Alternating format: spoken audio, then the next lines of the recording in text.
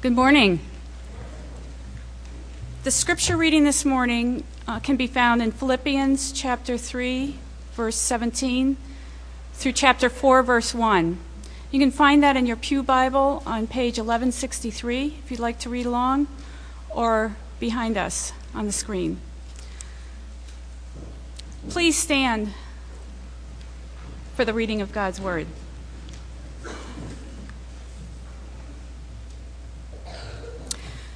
Join with others in following my example, brothers, and take note of those who live according to the pattern we gave you.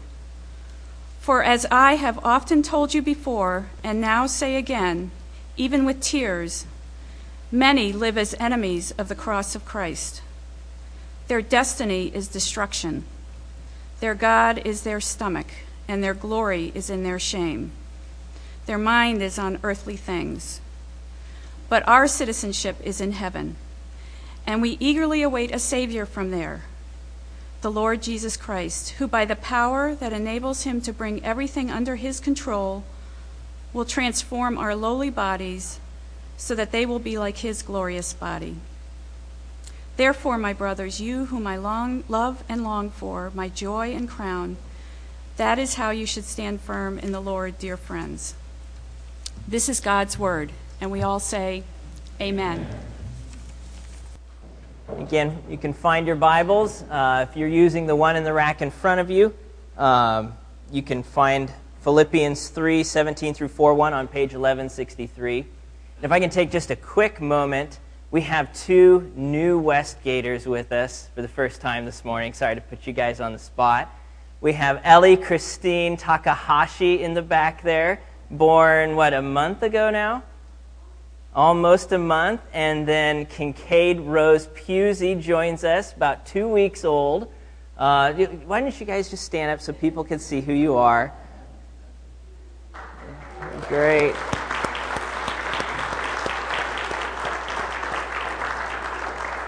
A special welcome to them. Much to be thankful for there. Philippians 3:17 through 4:1. Make your way there, please.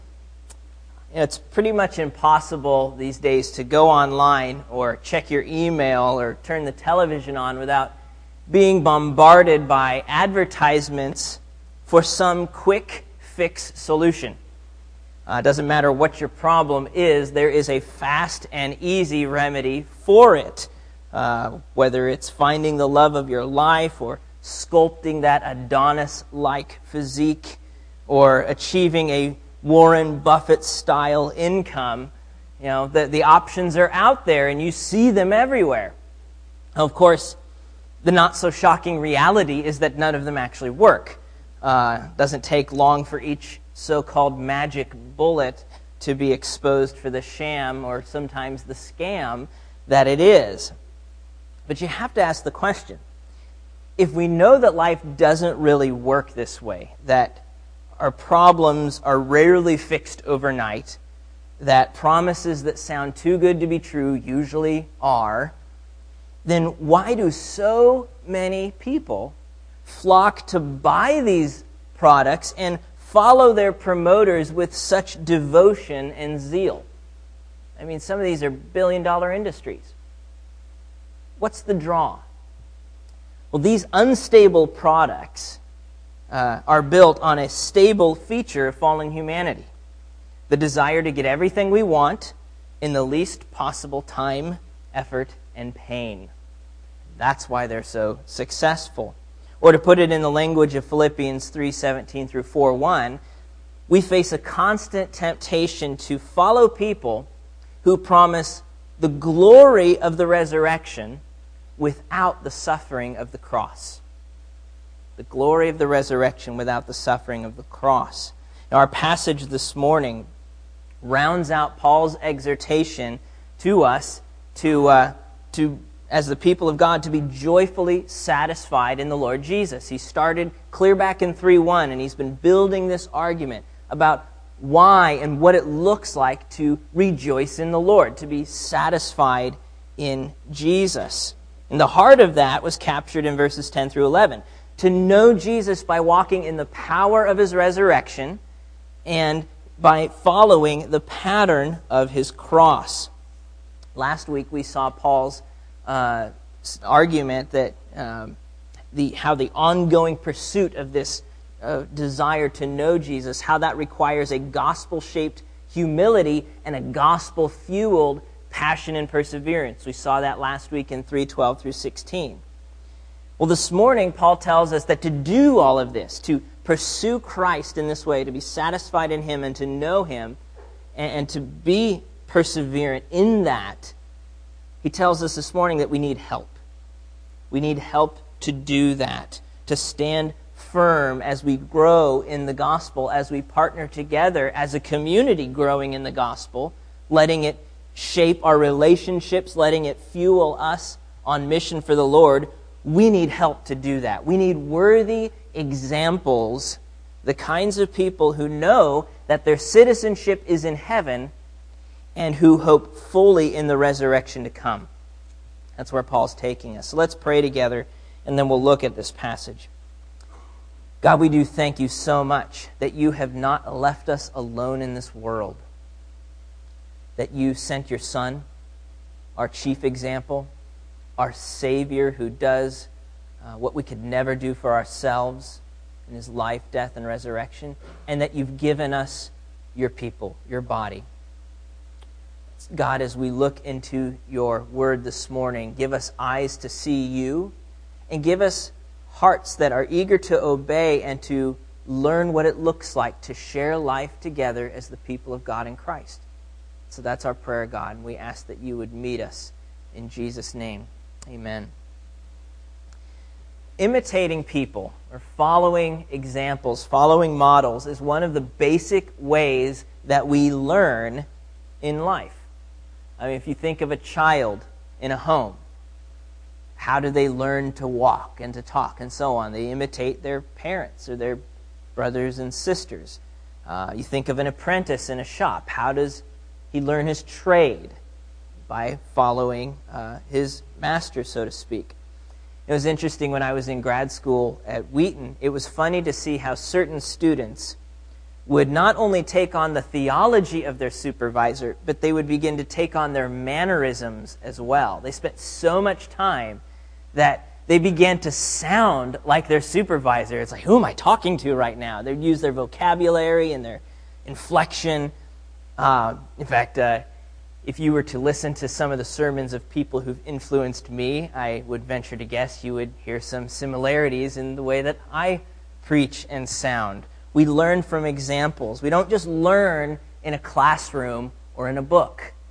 We learn from living life in the presence of others, sharing life together, watching how they do it, imitating them without even realizing we're doing it sometimes. It's part of how God wired us as humans. We need community. We need relationships.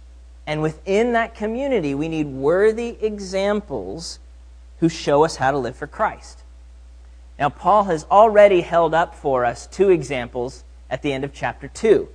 Timothy and Epaphroditus, who showed us what it looks like when the gospel of Jesus, when the good news of Christ and what he's done for us on the cross to deal with our sin, to rescue us, when that gospel message gets a hold of our lives. Timothy and Epaphroditus were examples of what that looks like. Of course, Paul's also held out his own life as an example throughout the book, as one whose greatest desire is to know Christ and whose chief aim is to honor him, make much of him, whether by his life or his death, as we read back in chapter 1.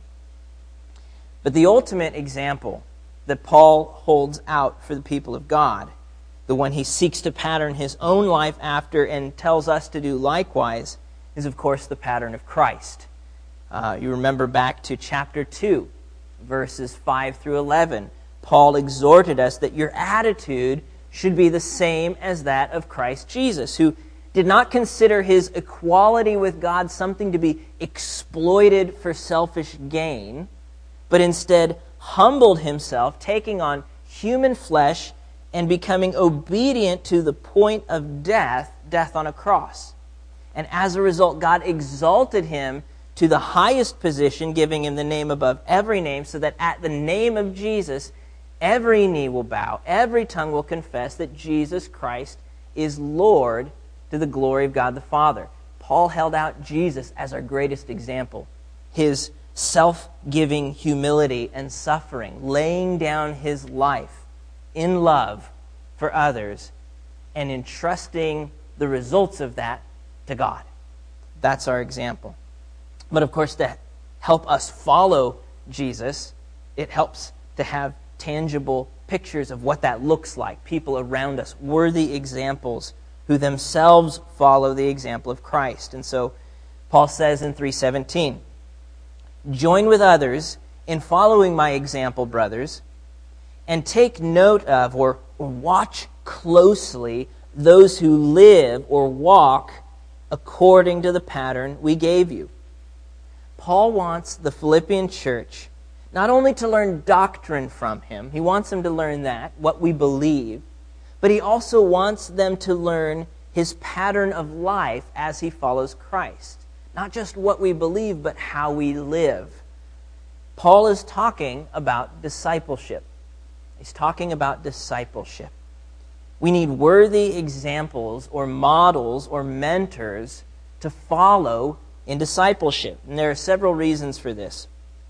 First, a mentor, a worthy mentor, helps us think biblically about life.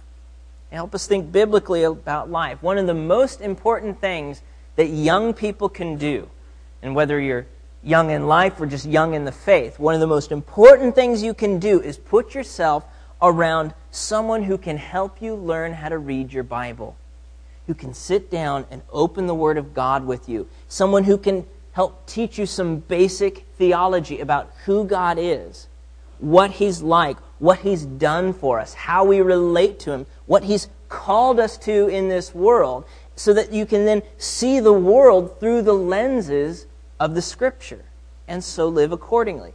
So, and really that's an exhortation to everybody, not just young people. None of us have arrived, so we all need to be learning from others who can give us, can help us see life biblically, who can open the Word of God with us and help us learn how to read it. So mentors help us think biblically about life. You can learn a lot in a classroom.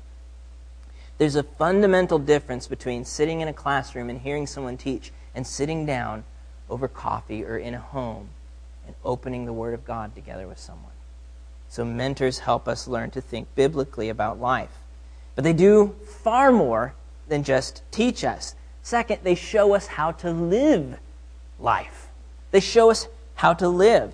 It's not just what's taught that counts in learning how to walk with God.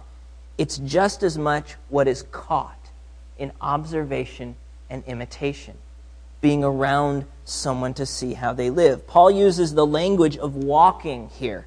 So how we live or conduct our lives. Now, how we live flows out of what we believe. So what we believe is absolutely crucial. But sometimes what we believe, our knowledge and what we're learning from Scripture can kind of get log-jammed in our brain. And it doesn't do anything to change our lives. Mentors, models, examples help us see, what does this look like lived out? What does it look like? They demonstrate wise decision-making. They show us how to live out gospel-saturated relationships. What does it look like when you're butting heads with someone? How do I navigate that in a way that honors Christ and that reflects His grace to them just as God's had grace on me? Models help us see how to do that. They give us counsel and guidance that comes from years of wisdom of walking with Jesus and making a ton of mistakes in the process. So we can learn from their mistakes too. They love us when we make mistakes. And they come alongside of us to help us and to encourage us. So mentors show us how to live. Third, following a good model helps us become good models as well. So they help us think biblically. They show us how to live. And here's where discipleship, the real power of discipleship is seen. Following good models helps you become a good model yourself. When Paul wrote his second letter to Timothy, The same Timothy talked about in chapter 2 in Philippians. Paul says in 2 Timothy 2, verse 2, "And the things you have heard me say in the presence of many witnesses, entrust to reliable men who will also be qualified to teach others." So take a look at that verse up there. There are 4 generations, 4 spiritual generations in that one verse. Paul, who's talking to Timothy, that's 2, and Timothy is to entrust to reliable or faithful men, 3, who are able to teach others also, 4. So you got one man, Paul, and his life experience and wisdom trickling down through 4 different generations. Following good models prepares us to become models ourselves, which is terrifying and exhilarating all at the same time. Being an example, it's kind of scary when you realize, and as with young children in the home, you're kind of, the first few years with your first child, you kind of recognize that, well, they're not going to remember any of this anyway. And then pretty soon you realize, well, I remember certain things when I was his age, and all of a sudden it gets scary because the mark is being left. And, there's a lot of responsibility in being a role model, in being a mentor. It doesn't mean that you're perfect. It doesn't mean that you're perfect or that you've arrived in some way. I mean, remember what Paul said just a few verses earlier in chapter 3. Not that I've already obtained all this or am already perfect. So being a model is not about being perfect. It's about, being an example means that as I seek to grow, I'm eager to help others learn what God has taught me, including how to respond when I fail and when I let people down. So modeling not just how to live, but also how to, walk in forgiveness and repentance and humility. And if you're walking with God, if you're desiring to grow in your relationship with God, then you have something that you can pass on to others. When I was a freshman in college, as many of you know, I was involved with a ministry called the Navigators. And about halfway through that year, as part of a Bible study, about halfway through that year, the guy leading my Bible study kind of noticed that I was asking a lot of questions and I was spiritually curious and wanting to grow. And so he asked, if we could get together sometime over coffee and talk. And we did that. And then we did that again. And pretty soon for the next 4 years, as long as we were in the same town, we met every week for 4 years while he taught me how to walk with Christ.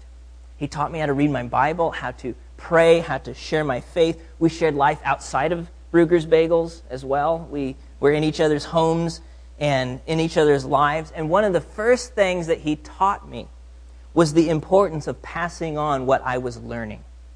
It was one of the first lessons. And so during the second semester, like just a few months after he's been meeting with me, I started meeting with a friend of mine named John. I had absolutely no clue what I was doing. I would meet with Brian on a Tuesday night, and he would, teach me some things. I'd meet with John Wednesday morning and just teach him whatever Brian taught me the night before. No clue. But God used it. We had great conversations that came out of that. It forced me to really learn my stuff better as I was preparing to pass it on. So, living as a gospel-centered community, that's what our vision says. We want to be a gospel-centered community, living each day on mission for Christ. Living that way is a whole lot more than meeting together Sunday morning in a sanctuary or in a classroom. It's being intentional about including others in the day-to-day walk of life. People in your home. You're going to have an opportunity to share the gospel with someone. Who are you going to bring with you so that they can learn how to do that as well? It's sharing life together. So, who are you going to learn from? Who among your friendships could you put yourself around to begin learning more about who Christ is and how to walk with him? And as you learn, who are you going to pass it on to? If we're not asking those questions, we're not thinking seriously about making disciples of Christ. who are you going to learn from, and who are you going to pass it on to? And how are you together going to reach into the neighborhoods, into the community around us? We need to develop a culture of discipleship in order to walk faithfully with Jesus as a gospel-centered community on mission for Christ. That's actually something that we want to give more specific attention to as a church in terms of equipping and training in the years ahead. But it doesn't start with a class. It starts with a friendship. It starts with a relationship, sharing life together in Christ. So we're called to follow worthy examples and so become worthy examples ourselves. Now, of course, not everyone that people follow is in fact a worthy example. And that's part of the problem here that Paul is addressing. So he continues in verses 18 to 19 with the urgency of following worthy examples. Verse 18, here is the reason why what Paul says in 17 is so urgent. Verse 18, for as I have often told you before, and now say again, even with tears, many live or walk as enemies of the cross of Christ. Now that is strong language. You don't just drop that casually. You're an enemy of the cross of Christ. That's bold language. And Paul is not using it lightly. He's not just going for a shock value here. He says this with tears. His heart is grieved at the reality. He's grieved by the tragedy of these people's lives and also by the danger of the influence that they have. So he says this warning often, as I've often said before and now say again. This is a very real threat because mentors and examples have such a deep impact on us. Paul wants to make sure they're following the right kind. And there are some who will actually, if you follow them, lead you to become and begin living as an enemy of the cross of Christ. So Paul warns them. Now he doesn't tell us specifically who these people are. Most likely they were either at one point part of the Philippian church or at least ran in circles close enough to it to be of some notable influence. We don't know. But Paul does tell us how they walk, how they live. Verse 19. He starts with their destructive goal, their destiny, or more simply, their end is destruction. Their end is destruction. If you follow these people, they will not lead you on the path to life. They will lead you to the path of destruction and judgment. This is because, second, their God is their stomach. They have an idolatrous appetite. That's what Paul's saying there. They have an idolatrous appetite. They're so fixed on consuming and finding pleasure in the things of this world that their stomach, their appetite, has become their functional God. They have no control. It's just, if I have a desire, I must consume.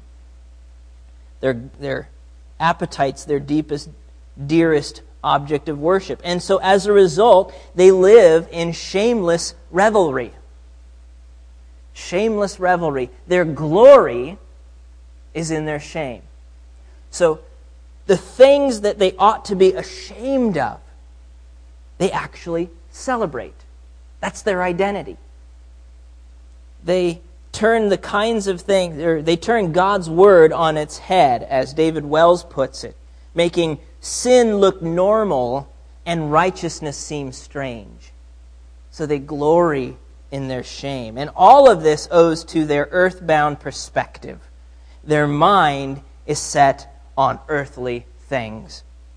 They can only see what's right in front of them. They cannot see God or His Son, and so they hope in what's seen, in what they can grasp here and now, what is in fact deteriorating and will not satisfy in the end, but feels good because of the immediate gratification that it offers. Another way to put it, they live as though the resurrection already happened, glory of heaven, and as though the cross wasn't even therefore necessary. That's how they live. Now, this vision is very familiar to us. You might say it's the epitome of American culture, because it's, in fact, the epitome of fallen human culture. You cannot escape this desire to immediately gratify yourself with the least amount of pain and effort and time possible. That's the air we breathe as fallen human beings. All the glory of heaven with none of the pain of the cross. It's the message we sometimes hear in what passes as Christian teaching. So the church is not immune from this kind of thinking. You think of the so-called health and wealth prosperity teaching. So preachers who promise that all the glory and splendor and health and wealth of heaven that's waiting for you there can actually be yours right here and right now. And if you're not experiencing that, well, then you just don't have enough faith. Or some will say, maybe you just haven't given enough to the Lord. You got to plant your seed. Give a little seed money so that God can bless you and fill your barns. Shouldn't you live like royalty since you are a child of the King? Why wait till heaven if you can have your best life now? Well, these examples, this mindset, is a direct contrast to both the church's identity and our ultimate hope in Christ. They tell us to put our hope in the present world, and they leave no category, no room for suffering. There's no room for it. It can't fit into that mindset. We need to ask ourselves, when we see a leader or someone that we really admire and want to follow, that we want to become like, what is it about them that we admire? Is it their success? Is that what we want to become like them for? Is it their physical fitness? Is it their trouble-free existence? Sailing through life. Is it the size of their church? Is it the size of their bank account? Or do we want to be like them because they remind us of Jesus? Because when you watch them closely and you see how they live in their pursuit of Christ, you say, you feel like that's something you want. And that's something that you could do as you see them living it out, regardless of the size of their church or their bank account or their relative success. We need to follow worthy examples in our pursuit of Christ.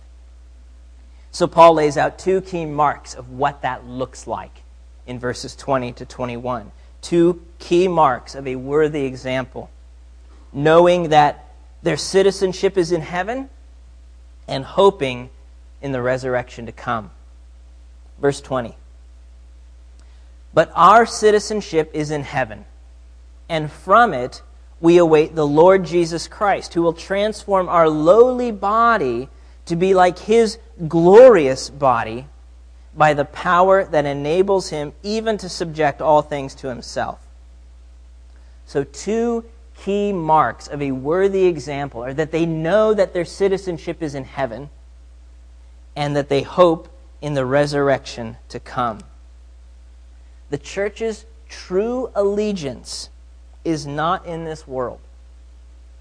Paul says we are citizens of heaven. So we live on this earth as exiles, as resident aliens, whose king is in heaven and who's ruling from there, who will one day return and reclaim and remake this fallen earth into a new creation filled with His glory.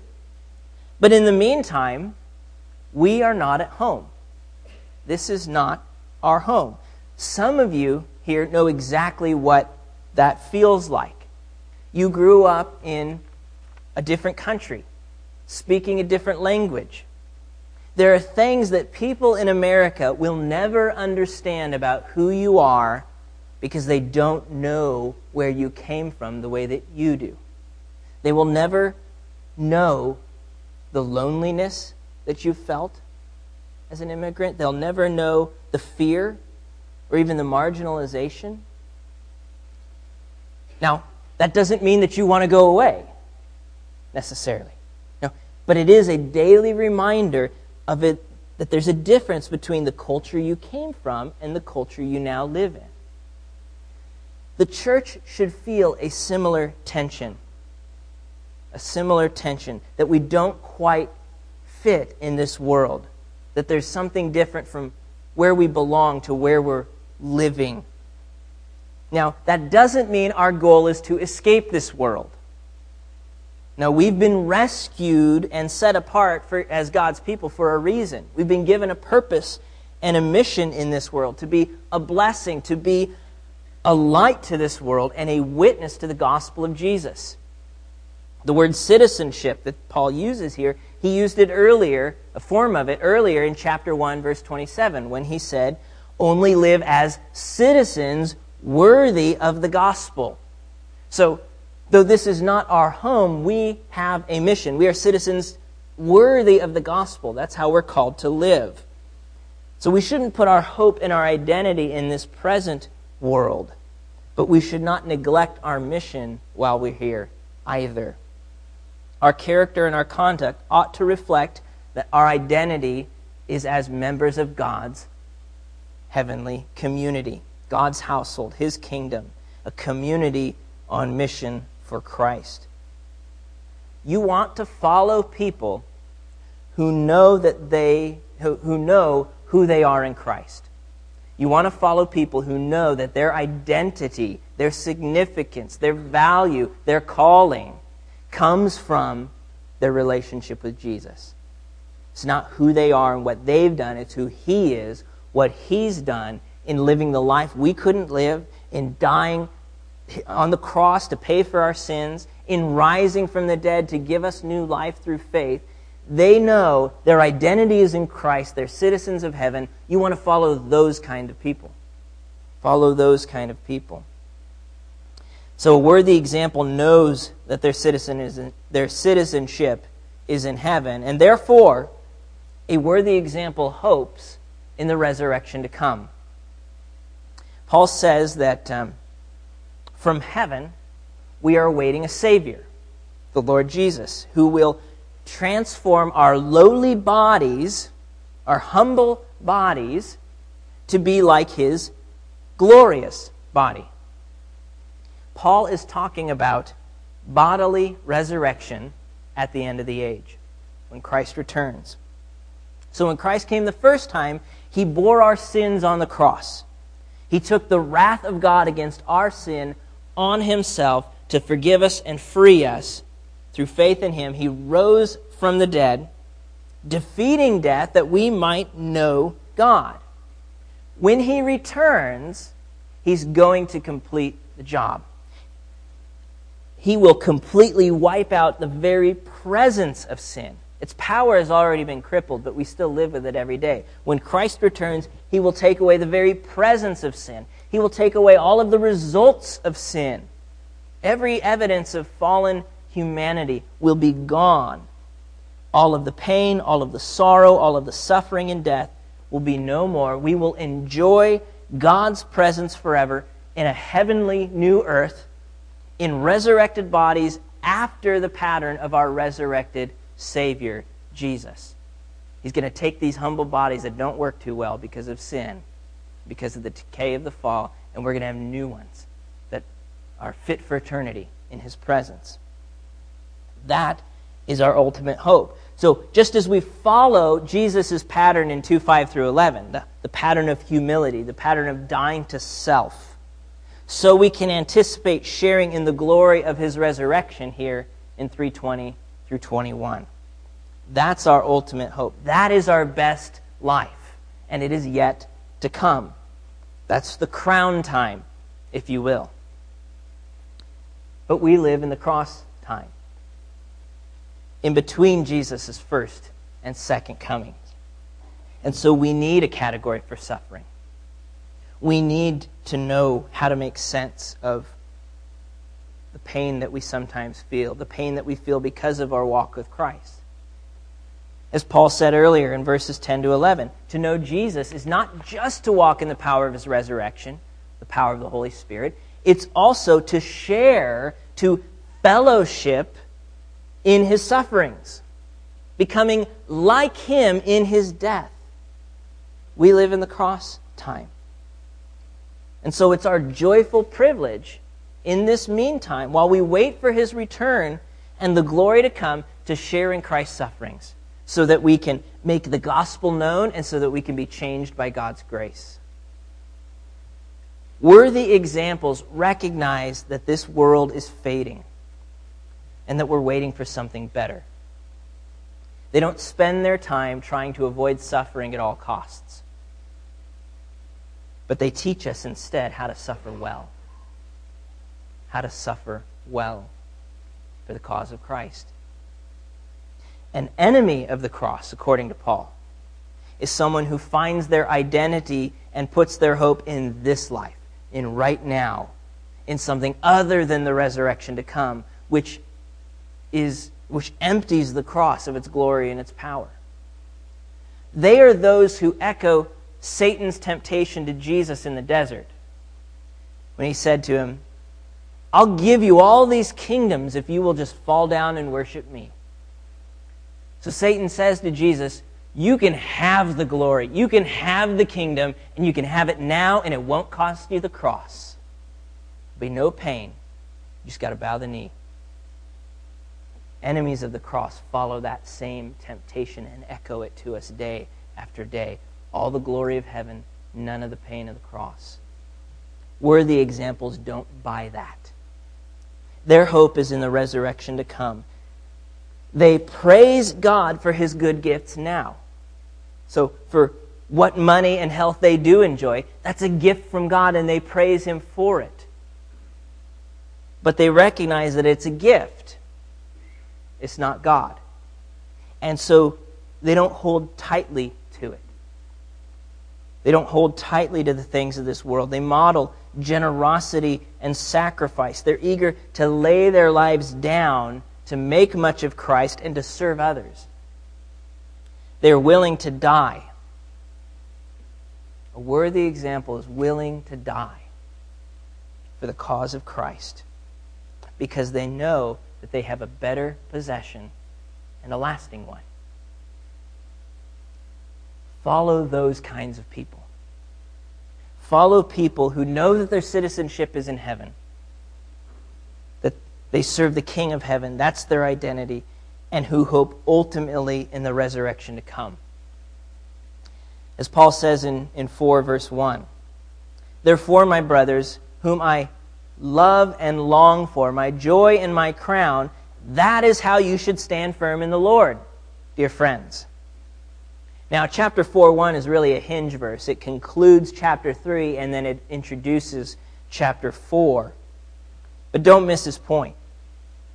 If you want to stand firm in the joy of being satisfied in Jesus and growing in him, in pursuing and knowing and treasuring him above all else in this fallen world, and not being led astray by lesser treasures that cannot satisfy and do not last, you need to put yourself around worthy examples who know that their citizenship is in heaven and whose ultimate hope is in the resurrection to come. And so I ask again, who are you going to learn from? Who in your relationships you say, you know what? I've been watching that person for a while. And I'd like to ask them some questions. I'd like to figure out what they're doing. I need help in this. It's not going well. Who are you going to learn from? Who are you going to follow in your pursuit of following Christ?